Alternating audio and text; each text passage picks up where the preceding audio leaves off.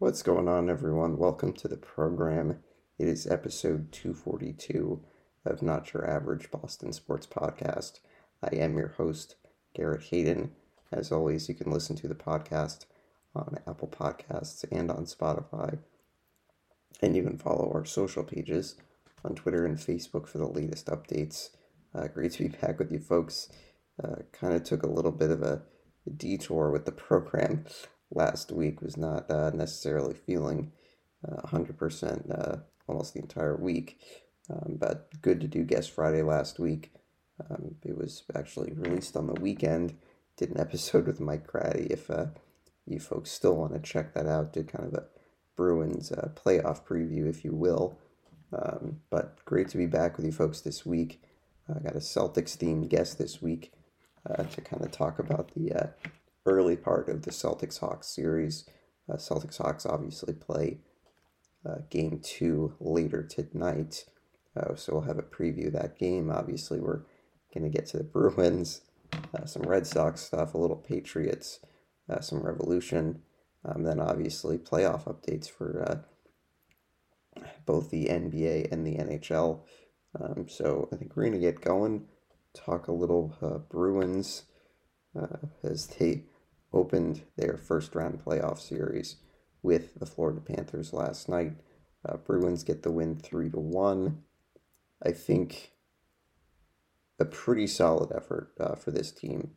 I will say, just from the jump, I think, watching this game start to finish, I think that there were certainly ebbs and flows to the game. And I think, yes, this is a battle-tested playoff team. You have the core group of guys that have been together through multiple, Stanley Cup final runs. And, I think that even with that, you're still going to have nerves in playoff games. And I think, the Bruins maybe were not necessarily at their best.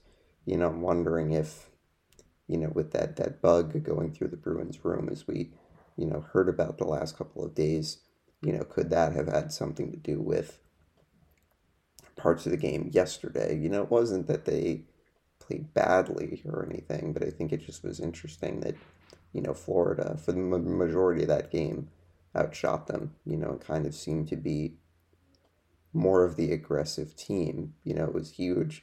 The Bruins could get, a lead in that first period, get a power play goal on their second opportunity, and then take the 2-0 lead, and kind of never really seemed that they were threatened in this game. Olmark obviously made some big saves.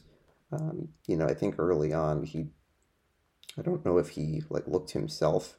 I think that it was reported that he was, I believe, one of the players that was not feeling the best, and was kind of a game time decision. But ended up making 31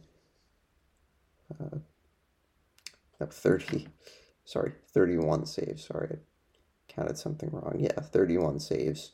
But I think that, he kind of was, I don't want to say shaky, that's not the right word, but it just seemed like, some of the rebound control wasn't, where it usually is. Pucks were popping out of his glove.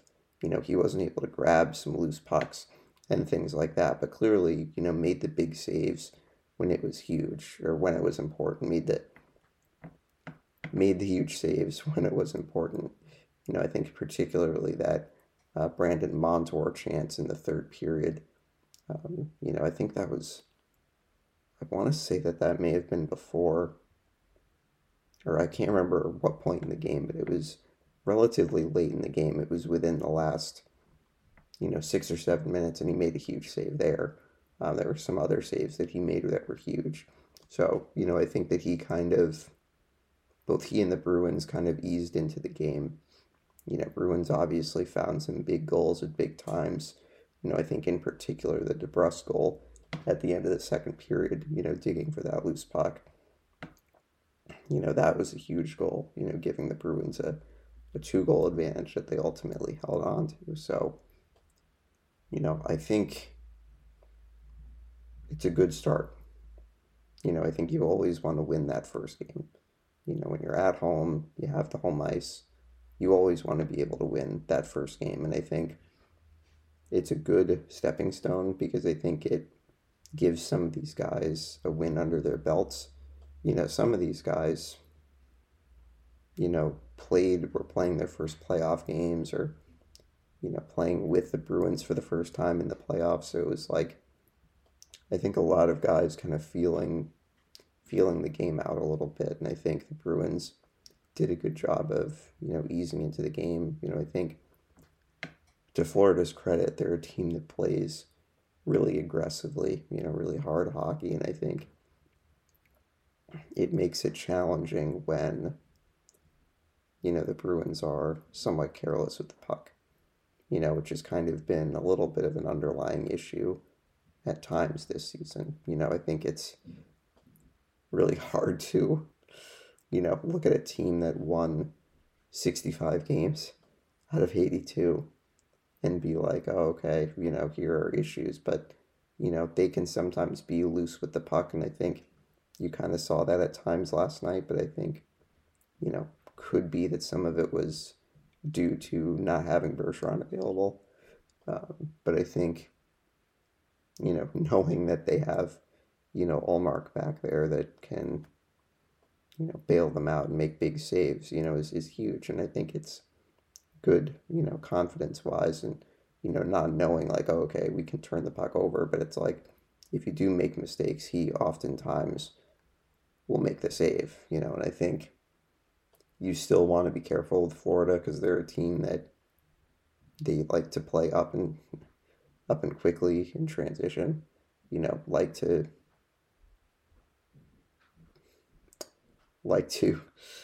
force turnovers, take it the other way and score goals. And I think, that's the way that they're going to try to play. And I think the Bruins need to be, smart with the decision making. I think mistakes are going to happen, and you saw that with Kachuk's goal in the second period last night, kind of a big misplay by Orlov. But I think if you can keep those to a minimum, this is a team that you should beat relatively easily. I think 5 games is reasonable to expect that they can beat this team. But I think, it's just continuing to do the right things and, capitalizing on your chances and not giving Florida too many chances on, unforced errors. So, I think one of the other things that I think is important for the Bruins in particular, is Jake DeBrusk. And I think is always someone that when he's scoring and when he's putting pucks in the net, his confidence is really at an all-time high. And I think that's huge for them because I think, having someone like that in addition to, your Pasternaks, your, Zakas, your Bertuzzis, your guys that you can rely upon to score goals. He's another guy that you can rely upon, and I think really,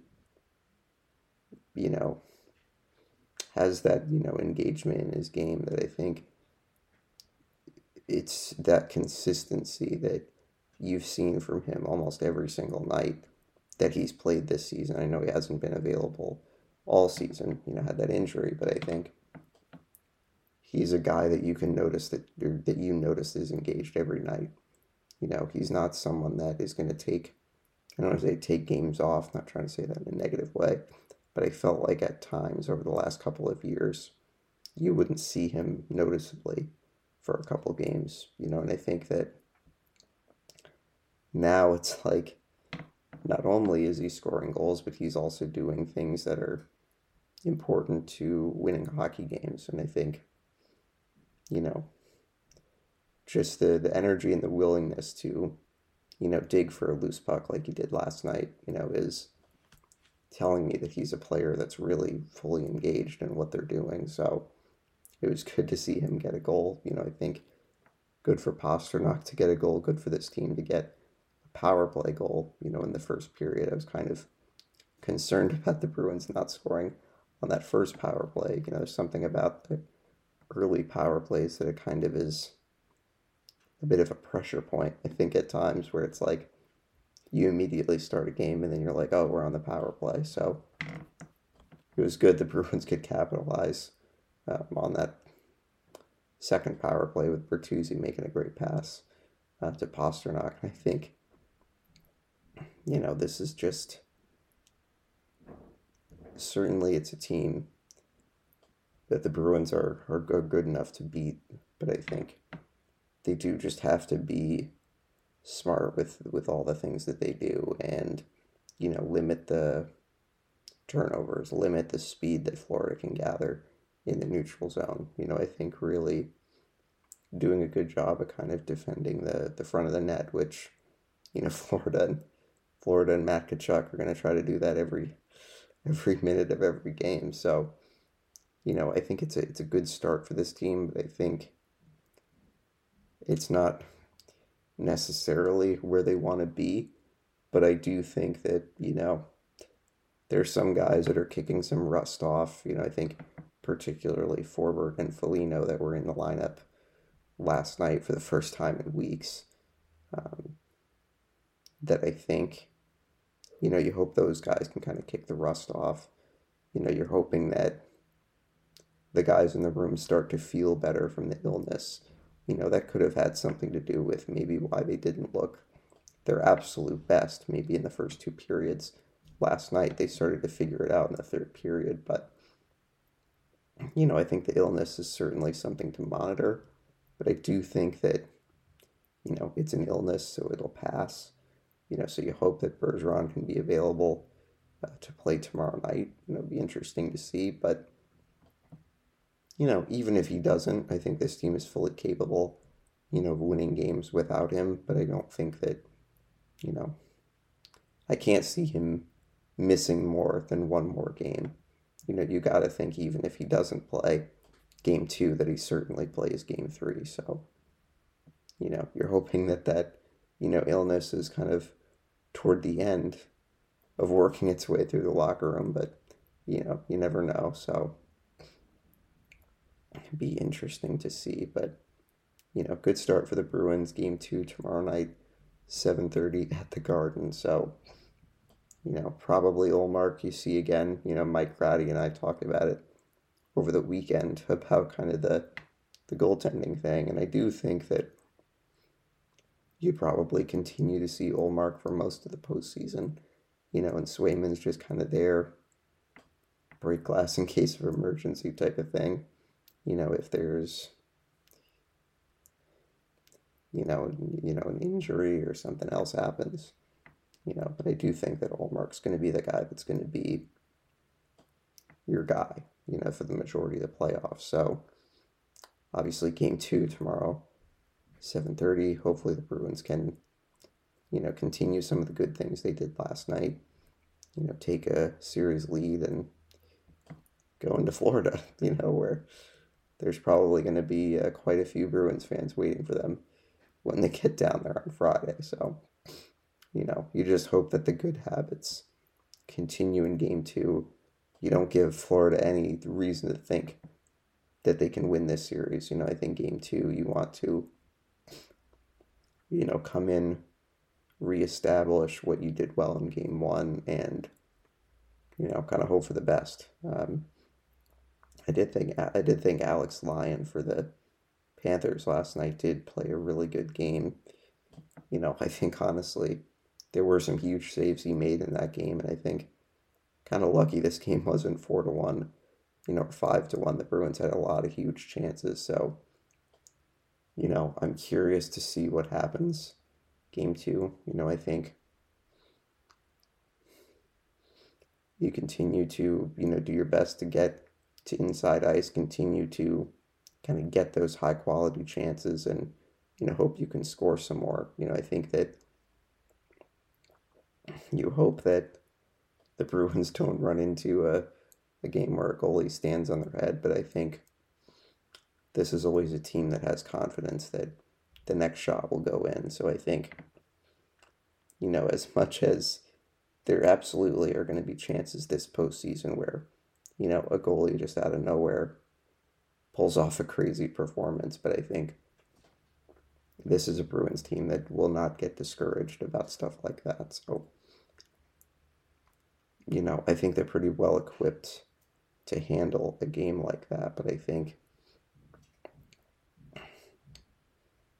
you just got to hope that you can, capitalize on the chances that you do get, because, they had a lot of them last night. It wasn't that they came back to bite them or anything, but I do think that you don't want to have any reason that you give Florida or their goaltender any hope or any reason to, feel good about that. So, Bruins 3-1 win, game 1, game 2 tomorrow night. So, I think that is going to do it for the Bruins.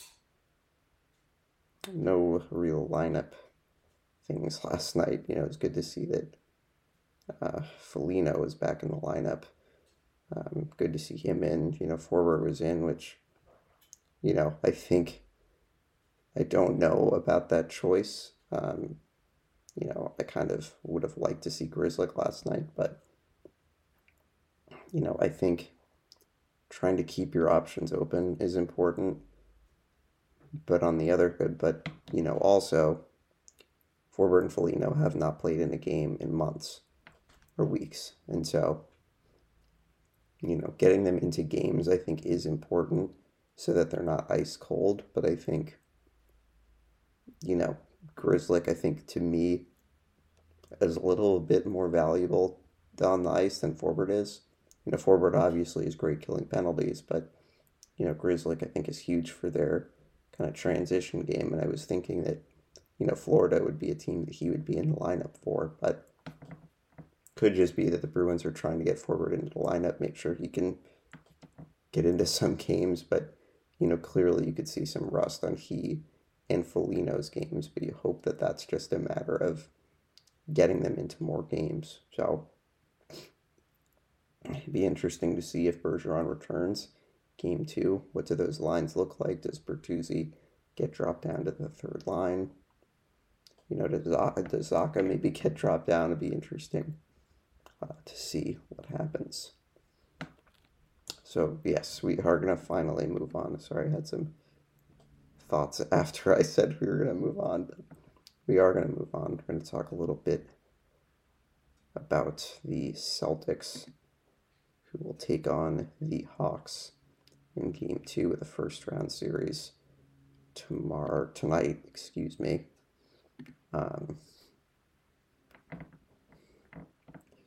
So Celtics obviously winning the first game on Saturday, 112-99, the final score there. So, clearly this was first half game. The Celtics raced out to a 30-point lead in the first half. Scored 74 points. Yes, the Hawks did make a little bit of a run in the second half, but, kind of seemed like it was just a natural, 30-point lead. You kind of lose some of it, but I think they were just tremendous in the first half, offensively, doing whatever it was they wanted, getting to the rim, shooting threes. I did think that the emphasis early in the game of getting to the basket was really good to see, because I think oftentimes this season the Celtics can, fall into the trap of shooting too many threes. They do such a great job of creating movement and creating open shots that oftentimes it seems like they're creating so many open threes that that's all they're taking. But I think the fact that they were able to make an emphasis of, okay, we're going to drive the ball today, we're going to take it to the basket, and it just was great to see Tatum and Brown do that early in a game to kind of set the tone. So very impressed with that perspective, or that part of the game where the Celtics just making an emphasis to take it inside. And I think you hope that that's something the Celtics can continue to do, because Atlanta is not really necessarily the best defensive team. And I feel like the Celtics are a team that if they put their minds to it and are very kind of set in what they're going to do offensively, it's very hard to stop them. And so I think continuing to just do that and, pound the paint and take it to the basket, layups and second chance points and things like that. Because while, yes, Capella, I think, is a decent defensive player, is a big kind of, can be a big presence in the paint. The Celtics just have to attack because, as good as Trae Young and DeJounte Murray are offensively, the Celtics really should be able to do whatever they want with this Hawks team defensively. So I think for game 2, it's just continuing to do the same things, attacking the basket and making an emphasis of scoring the ball in the paint. So I think another thing I was impressed with is Derek White, and feel like I've been talking about him all season, just how important he's been to this team's success. But it just is so interesting to think about a year ago that the Celtics, brought in Derek White from San Antonio and, kind of weren't sure about the type of game that he was going to play, and I think that his role wasn't as defined, and now that it's defined, as being in the starting lineup, that he's a guy that they look to, initiate offense. He's so much more comfortable in what he's doing now. 24 points, 7 assists, 5 rebounds in Saturday's game. You rarely saw games like that last season, and I think it just goes to show you how much more confident he is in his offensive game. And it's just one of those things that makes this team so dangerous in the postseason that, yes, you have Brown, yes, you have Tatum, you know what you're going to get from those guys. But the fact that you can start someone like Derek White and he can kind of be that, third scorer, if you will, in the starting lineup, and then you can bring Brogdon off the bench. You can bring Hauser off the bench. You can bring Rob Williams off the bench, who is really good on Saturday. It makes your team that much more dangerous. And I think, it's just something that can become, I think, overwhelming for most teams, that the Celtics can roll out, a starting lineup of Tatum, Brown, White, Smart, and Al Horford, and be pretty comfortable with those guys playing a lot of minutes, and then, getting your bench guys into some games, and I think it's interesting to see that, Brogdon didn't honestly play that well on Saturday, but, Derek White did a great job at picking up some of that slack, and, Rob Williams scoring on the interior is huge too. And I think the Celtics need to continue to attack the basket, get easy baskets, because, this is a Hawks team defensively that doesn't always play defense with a lot of resistance. So, you want the Celtics to continue to attack, continue to do the things that, they're good at. And I think I will say that, yes, it was a, dominant first half against the Hawks for a couple reasons. The first reason was, the Celtics were making everything, knocking down a lot of shots, taking it inside. But, the Hawks also missed a lot of shots. They only made 5 3-pointers the entire game. Derek White made 4 3-pointers in the game for the Celtics on Saturday. So I think you don't want to expect that the Hawks are going to shoot that poorly again. Murray and Young were 1 for 11 shooting threes. Bogdanovich was 2 for 7 off the bench.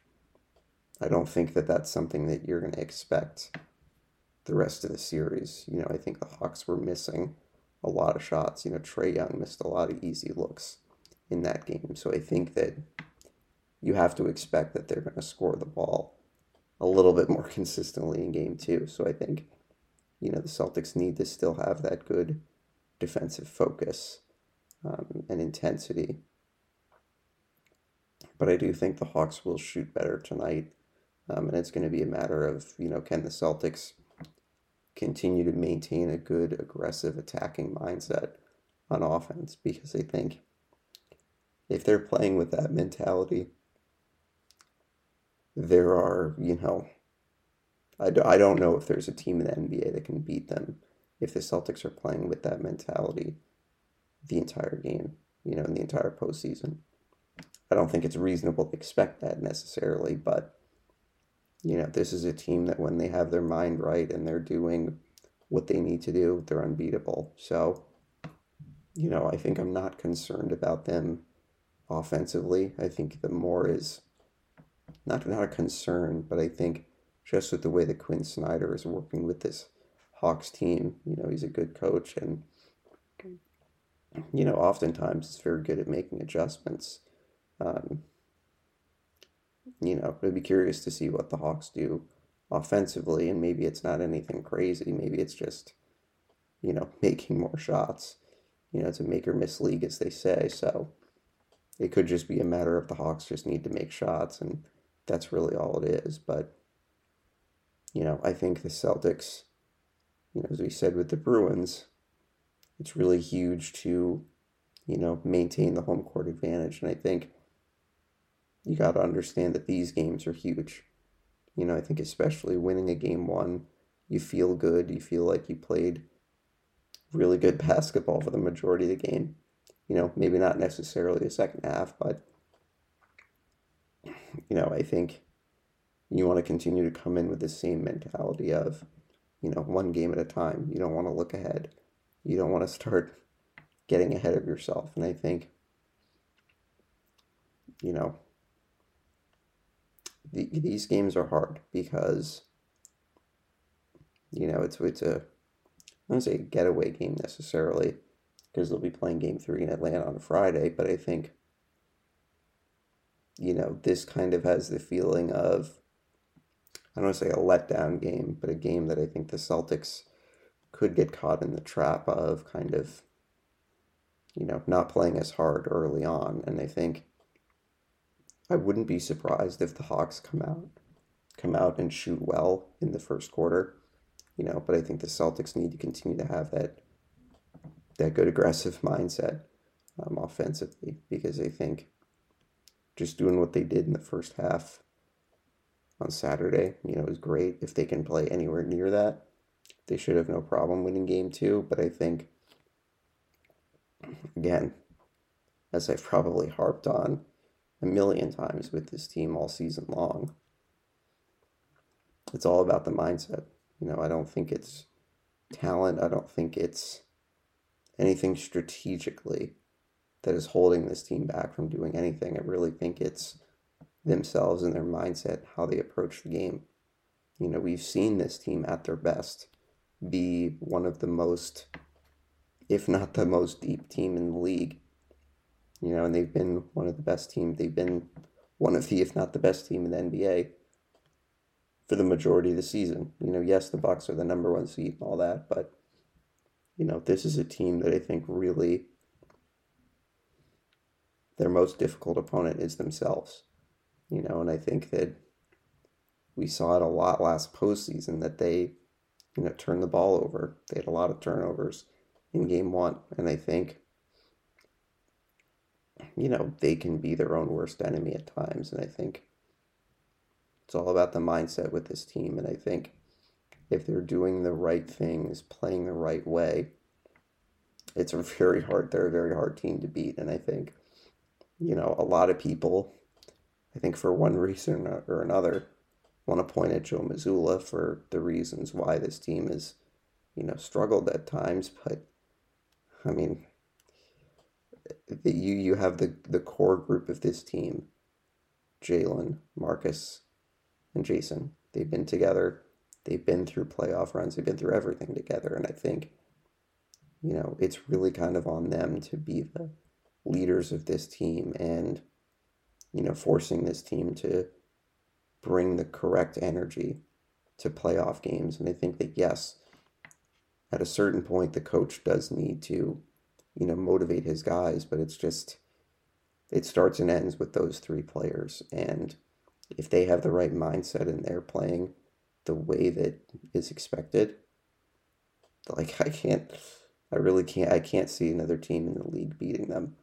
But I think really it's kind of all of a mental thing for this team. So game 2 tonight, 7 o'clock start. Game 3 of the best of 7 will be Friday night in Atlanta, and then Sunday night in Atlanta will be game 4. So I think we're going to move on. We will talk a little bit more about the NBA playoffs later in the pod, but I figure we will get to the Red Sox now, who have we've obviously missed last week, so there's not been a whole lot of time to talk Red Sox after their series opening or season opening series win against the Orioles in the first series of the season. But it's kind of been pretty up and down since then. The Red Sox lose 3 straight to the Pirates, win 3 straight against the Tigers, lose 4 straight against the Rays, and then win 3 out of 4 against the Angels. It's kind of been a up and down type of thing where you're kind of not sure what you're going to get with this team night in and night out, which I'll be honest, it's not necessarily surprising with this group of players. And I think that I may have been overly optimistic at the start of the season, but who isn't? So I know I said a lot of things that they can challenge for a playoff spot, they could win 90 games, and they still can. It's not out of the question, but I do think that as far as expectation, this is kind of what the expectations are for this team. Some things have been good, some things haven't been. They've kind of been uneven, but I think for the most part, I would say offensively things have been pretty good. Things have been pretty, what we would have expected. Devers has been unbelievable lately. 7 home runs, 16 RBIs in the first couple weeks of the season. Adam Duvall obviously had a great start, but then broke his wrist, so he'll be, out for a while, which was really too bad, as he was kind of was their best offensive player to that point. I think that Yoshida has had some struggles, has dealt with some injury lately. Kike Hernandez has had issues at shortstop. The Red Sox have really had issues at that position, I think health-wise, but just, position, playing the position-wise. So, but I think offensively, Devers has been really good. Alex Verdugo has had a really good start to the season, which is good. But I really think that this is a team that losing Duvall really hurts, because this is a team that I think already was kind of thin in terms of what they can do offensively, and losing who was arguably your best hitter at the time makes this team even thinner, where it's like Devers is really the only guy you can count on. And Verdugo's had a good start to the season, but he's not really a power guy. He's more of kind of a get on base guy, and he's had a great start. 21 hits, is hitting .328, which is the best average on the Red Sox. But I think it's kind of showing exactly kind of what their thought process was in the offseason, where it's like, okay, we're counting on some guys to be better than they were last season. But it's like, you look at Devers, and then it's like they're counting a lot on Yoshida, which I don't know if it's necessarily fair. I think he's a solid player, but I think he needs time to adjust to American League pitching. And it's like now they're asking him to be kind of that number 2 offensive threat, where he's been all right, but I think you don't have the requisite depth to be a really good offensive team. And it's kind of it's frustrating, because it seems like the Red Sox were perfectly comfortable with what they did in the offseason and were like, okay, we'll see how it goes. But it's like, I think, as we said at the beginning of the year, it's going to be a lot of questions. And I think the questions were, are certain guys going to be able to help your offense? Is Yoshida going to be able to be a consistent bat? Is Casas going to be able to hit for power consistently? And I think, it's a lot to ask of those two guys in particular. I think especially when you don't have a guy like Duvall, who I think was making things easier on the offense with his ability to hit, but they got to find something else. And I think it's unfortunate that they've been hit with injuries. It's unfortunate that Trevor Story's not going to be available for the first half of the season. And I think, that obviously plays into the issues at shortstop. I think that him not being available, Mondesi not being available, with he also dealing with injury, getting to the point that Bobby Dahlbeck had to play shortstop. And I think, that was the point of him playing that position in spring training, so that if, worst came to worst, he had to play. I think that it was kind of a last resort type of thing. People kind of, I think, seem to forget that he was not exactly their first choice to play that position, but I think offensively, again, it's just,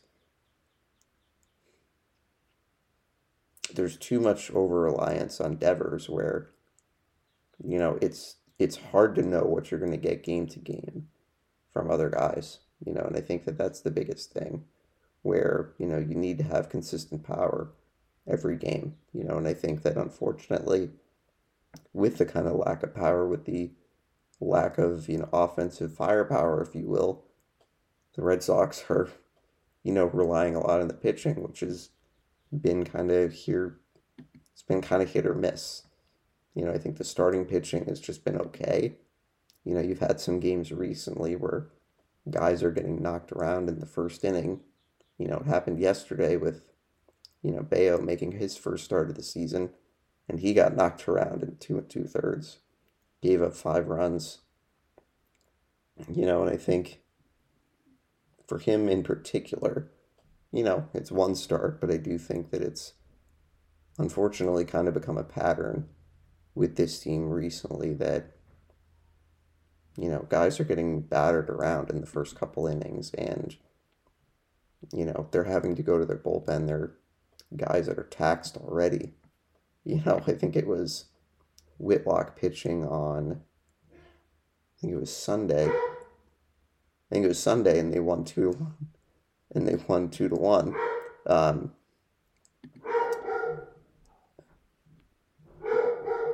they won 2-1. And, it was like he had to pitch the 7 innings.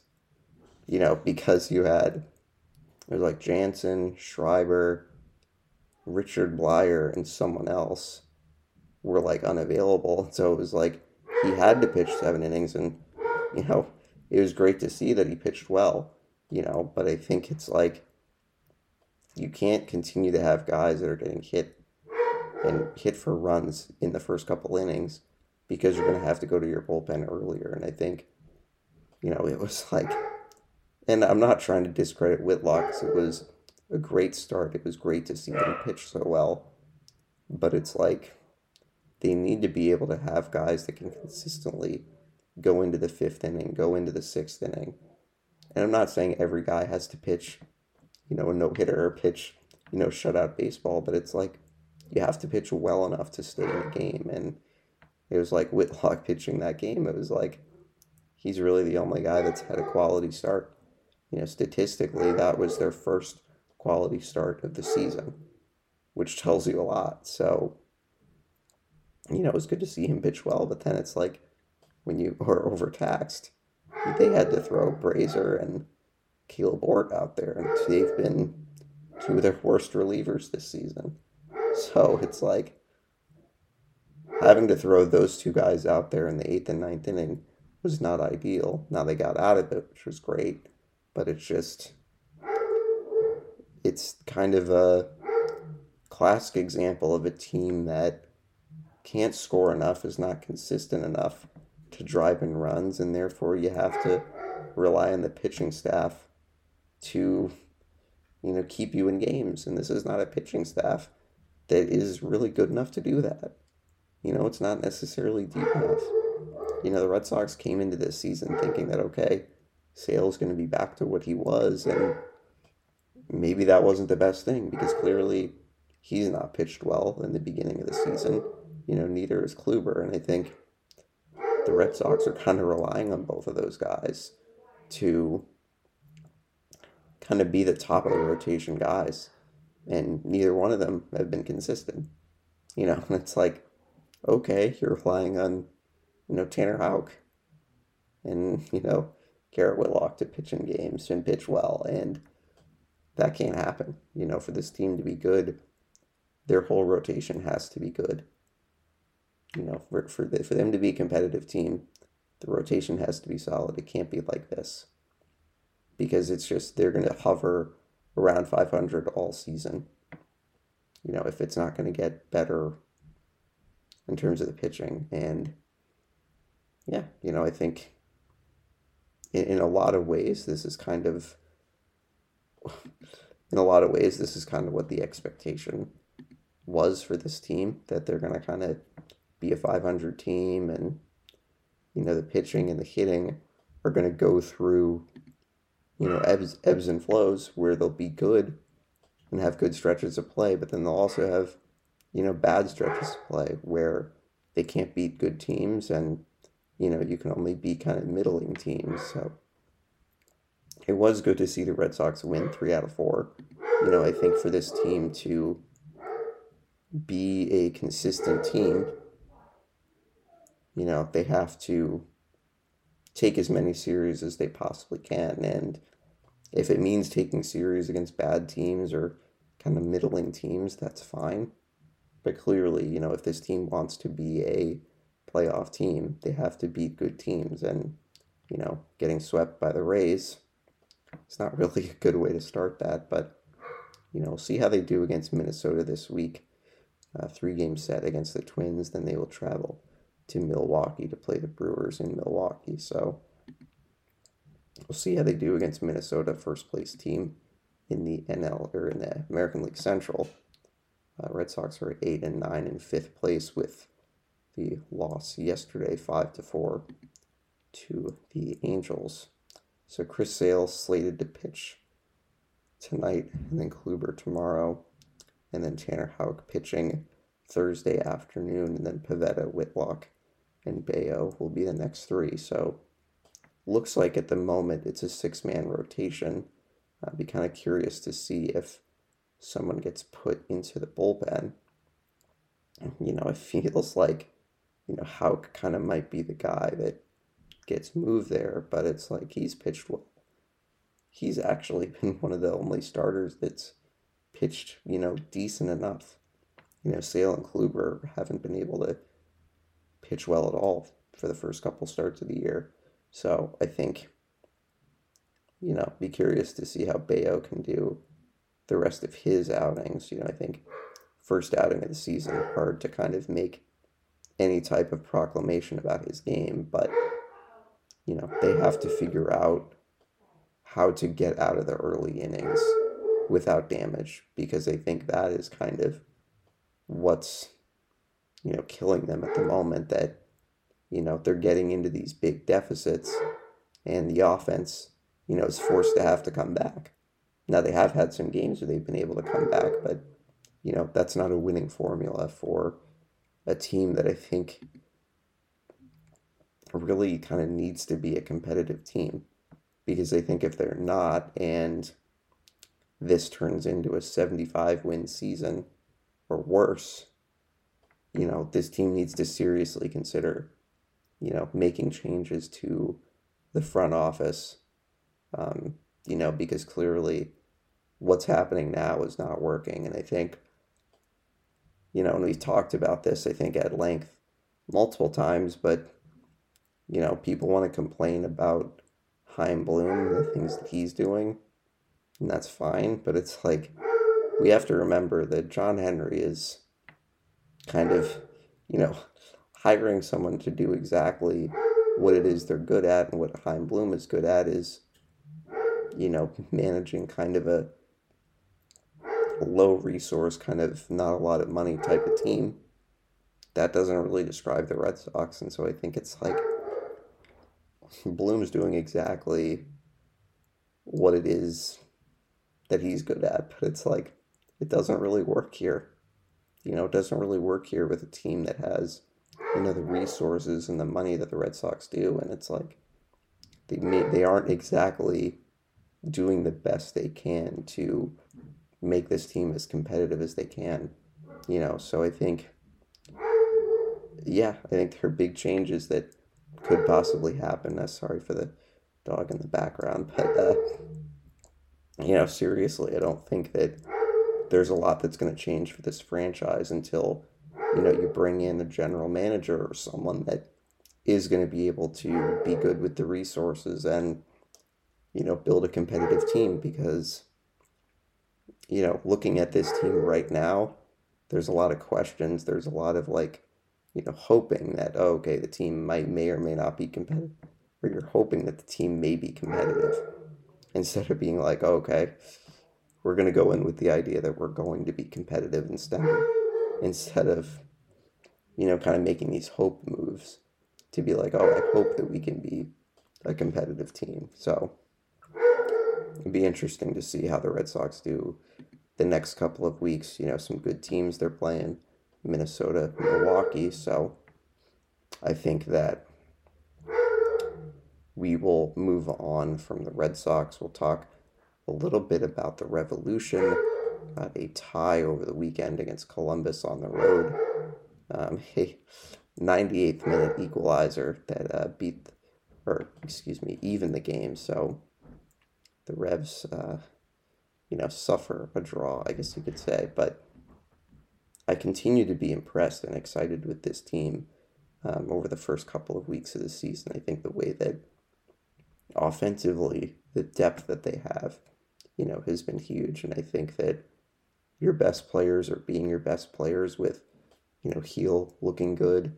Dylan Barrero looks really good. And I think, this is a team that week in and week out, they look really good offensively. And I think coming up with timely goals when it's necessary. And I think it's kind of exactly almost the opposite of what this team was last year, where there was very little, continuity from games, especially early on. But it's like now you have guys that a lot of these guys have played in this. The Revs have played 8 games to this point. Most of the guys in this team have played 7 or 8 games. Bo has missed a couple of games, but Barrero and Heel have played in 7 games. Noel Buck has played in 8. Frioni has played in 7. I think you have your attacking guys, your guys in the middle that have played some games, but I think kind of the key guys, Barrero, Heel, Bobby Wood, Noel Buck, Frioni, some of those key guys kind of in the attacking third have been able to play a lot of games, and I think that that's, helped this team moving forward, or that has helped this team to this point in the season, that they've been able to have guys in the lineup, they've been able to score goals, they've been able to, get points early on. And I think it's really helped this team's confidence, because I think they kind of didn't have a lot of confidence, I think, for points of last season, because guys were, in and out of the lineup, guys were and weren't available. But I think they've gotten, something figured out to this point. The Revs will play Kansas City this weekend, 7:30 start. That's another home game. So the Revs playing a Kansas City team that is not very good. So you hope the Revs can continue their, solid play.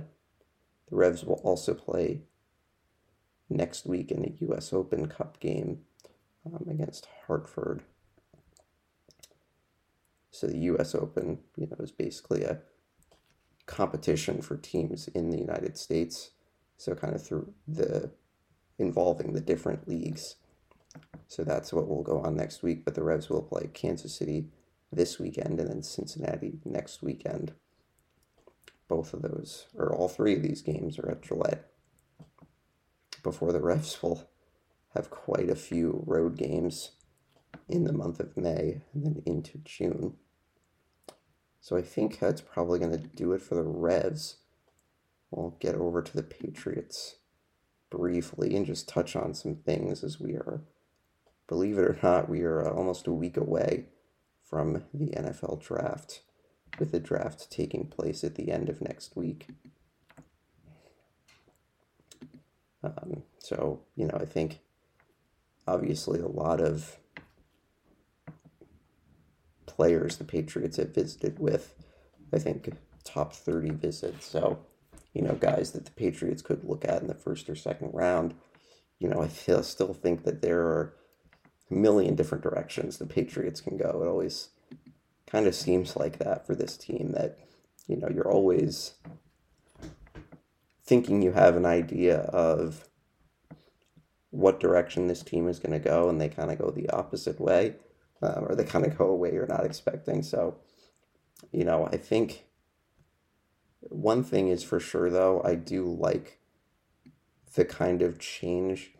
I don't want to say change, but I think that the last couple of years they've gotten better at, I think, identifying talents that can start for you right away. Patriots, obviously, as we've talked about at length, the number of guys last year that contributed as rookies. They drafted, there's like 9 or 10 guys, and like 7 of them made legitimate contributions to the team. And so I think looking for guys that are kind of pro ready or ready to perform, right away is huge. And I think you want to continue to do that for the guys that you bring in. I think Matt Groh and the player development, player personnel, scouting and all that have done a good job over the last couple of years. And so I think you kind of look for that to continue to happen this year. So I think, in terms of looking at kind of the big needs, I think offensive line is still kind of the number one thing for me. I think cornerback is certainly a need as well. Wide receiver, defensive end perhaps. I think that there are a lot of spots that the Patriots can choose to address.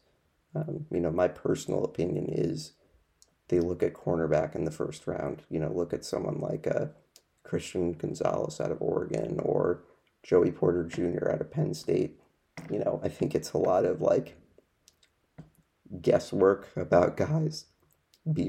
Guys may or may not be being available at 14. I think a lot of these guys the Patriots have looked at, kind of don't know if they're going to be there at 14. And I think, it'll be interesting to see, especially if the Patriots trade back with that first round pick. Does that mean that someone that they wanted got picked? It'd be kind of interesting to see. But I do think that the positions that I mentioned are kind of the main positions of need, if you will. But I don't necessarily think that all of those positions are like first round, 14th overall needs. I think in particular, wide receiver, I think they could very easily find a good fit in the second round or perhaps even a day 3 pick. But I think in terms of day 1, I think that, cornerback might be the most likely spot that they look at. Offensive line, I think they could look at on day 2 or day 3. So it will be interesting to see just some other Patriot news. Some nominees for the Patriots Hall of Fame for 2023: Bill Parcells, Logan Mankins, and Mike Vrabel. The Patriots had day 1 of spring workouts yesterday, so guys have reported to spring workouts as that usually happens right before the draft. Then there'll be, I think, OTAs in May, I believe. May or June, I think, is usually when they take place. Patriots also gave restricted free agent Miles Bryant a 1-year deal. So he's been with the organization since 2020, has spent time on the practice squad and on the active roster. Did some punt returning last year. It's been a safety and a corner, so, I think good to have some depth at that spot. I would not be surprised, though, if the Patriots are looking to, add some more bodies at that cornerback position, possibly a first-round pick. So I think that's probably going to do it. I think we're going to take a look around some notes from the NFL. And first and foremost, I think, from the NFL, obviously the big news yesterday, Jalen Hurts and the Eagles coming to terms on a big money contract extension, 5 years, $255 million, 180 guaranteed, making Hurts the highest paid player in the NFL. So, interesting the Eagles get that done. I think that going to be interesting to see who else from that draft class comes through with a new contract. Joe Burrow, Justin Herbert, possibly Tua. I think those three guys kind of maybe next in line for those big extensions. So I'd be curious to see what happens there, how that affects possibly the Lamar Jackson situation. It'll be interesting to see.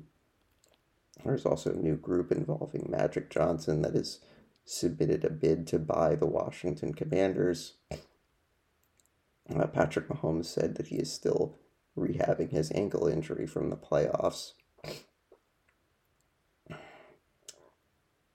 And yeah, obviously draft coming up.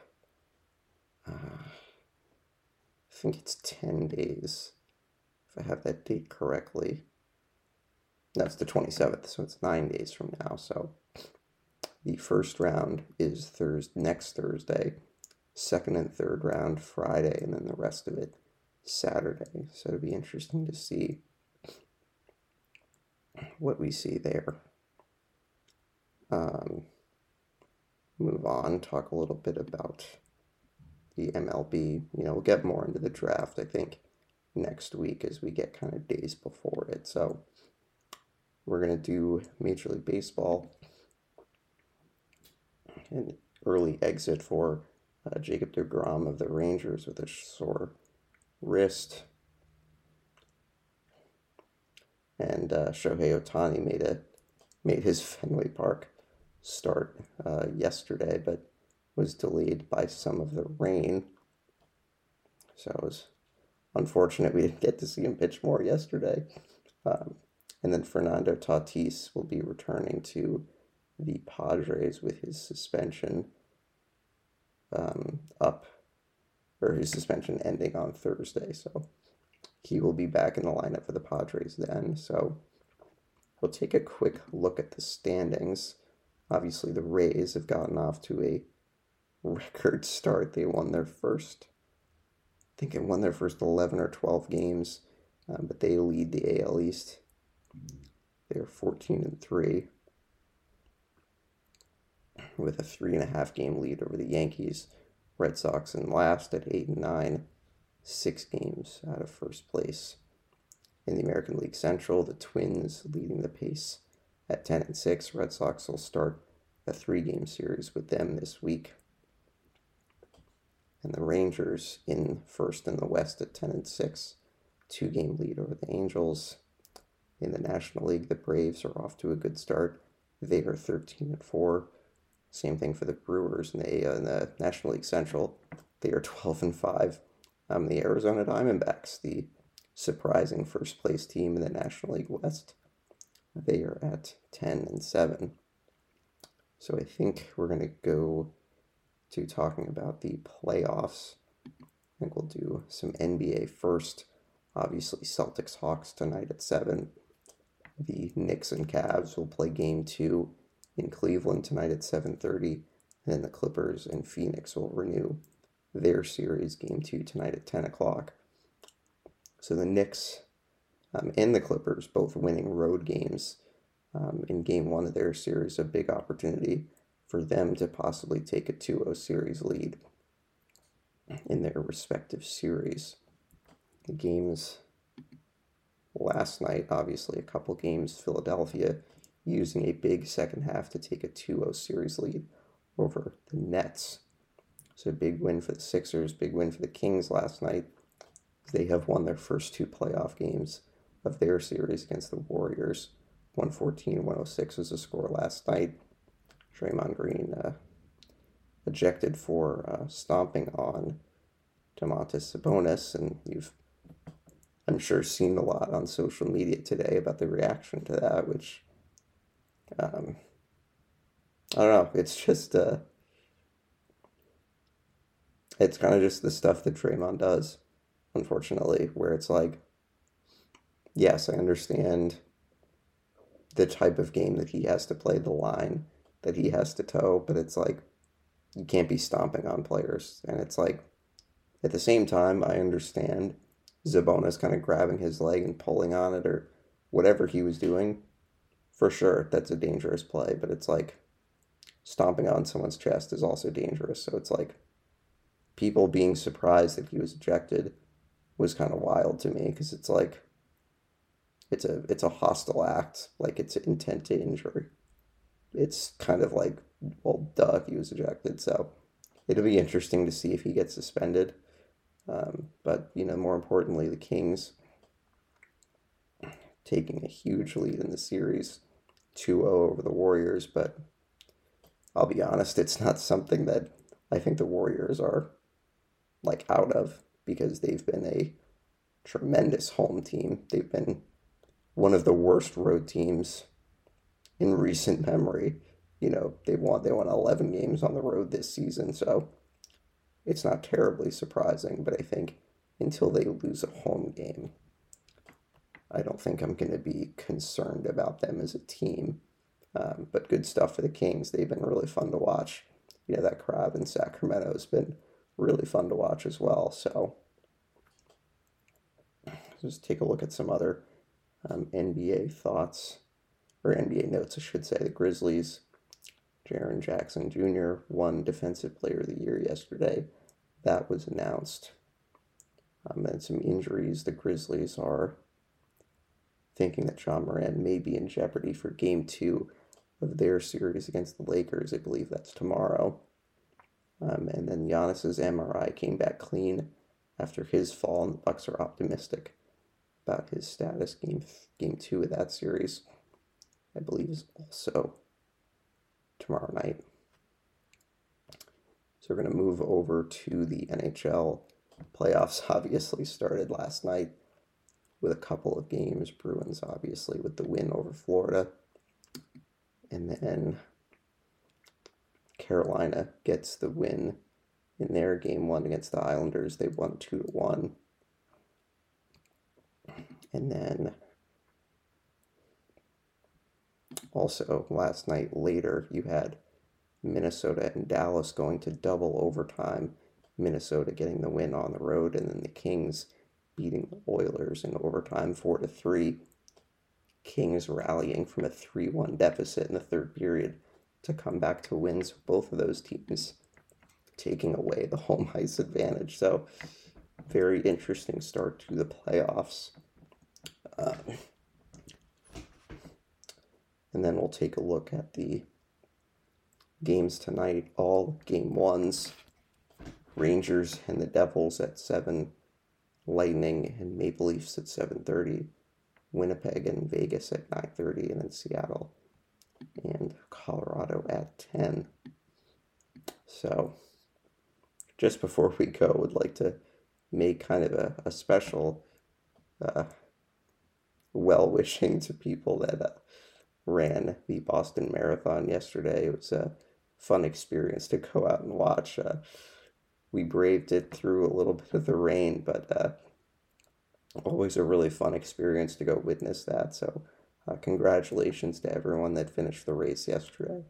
It was a really fun experience going out to watch. So, Zdeno Chara was among one of the runners, as you may or may not have heard. So that was cool to see him cross the finish line in some videos that we saw on social media. So I think that's going to do it for me this week. A little shorter than usual, but good to be back with you folks. And we'll be back guest Friday later this week with a Celtics guest. We'll kind of talk about the beginning part of the Celtics Hawks series. So Celtics Hawks tonight, game 2, and we will talk to you later this week.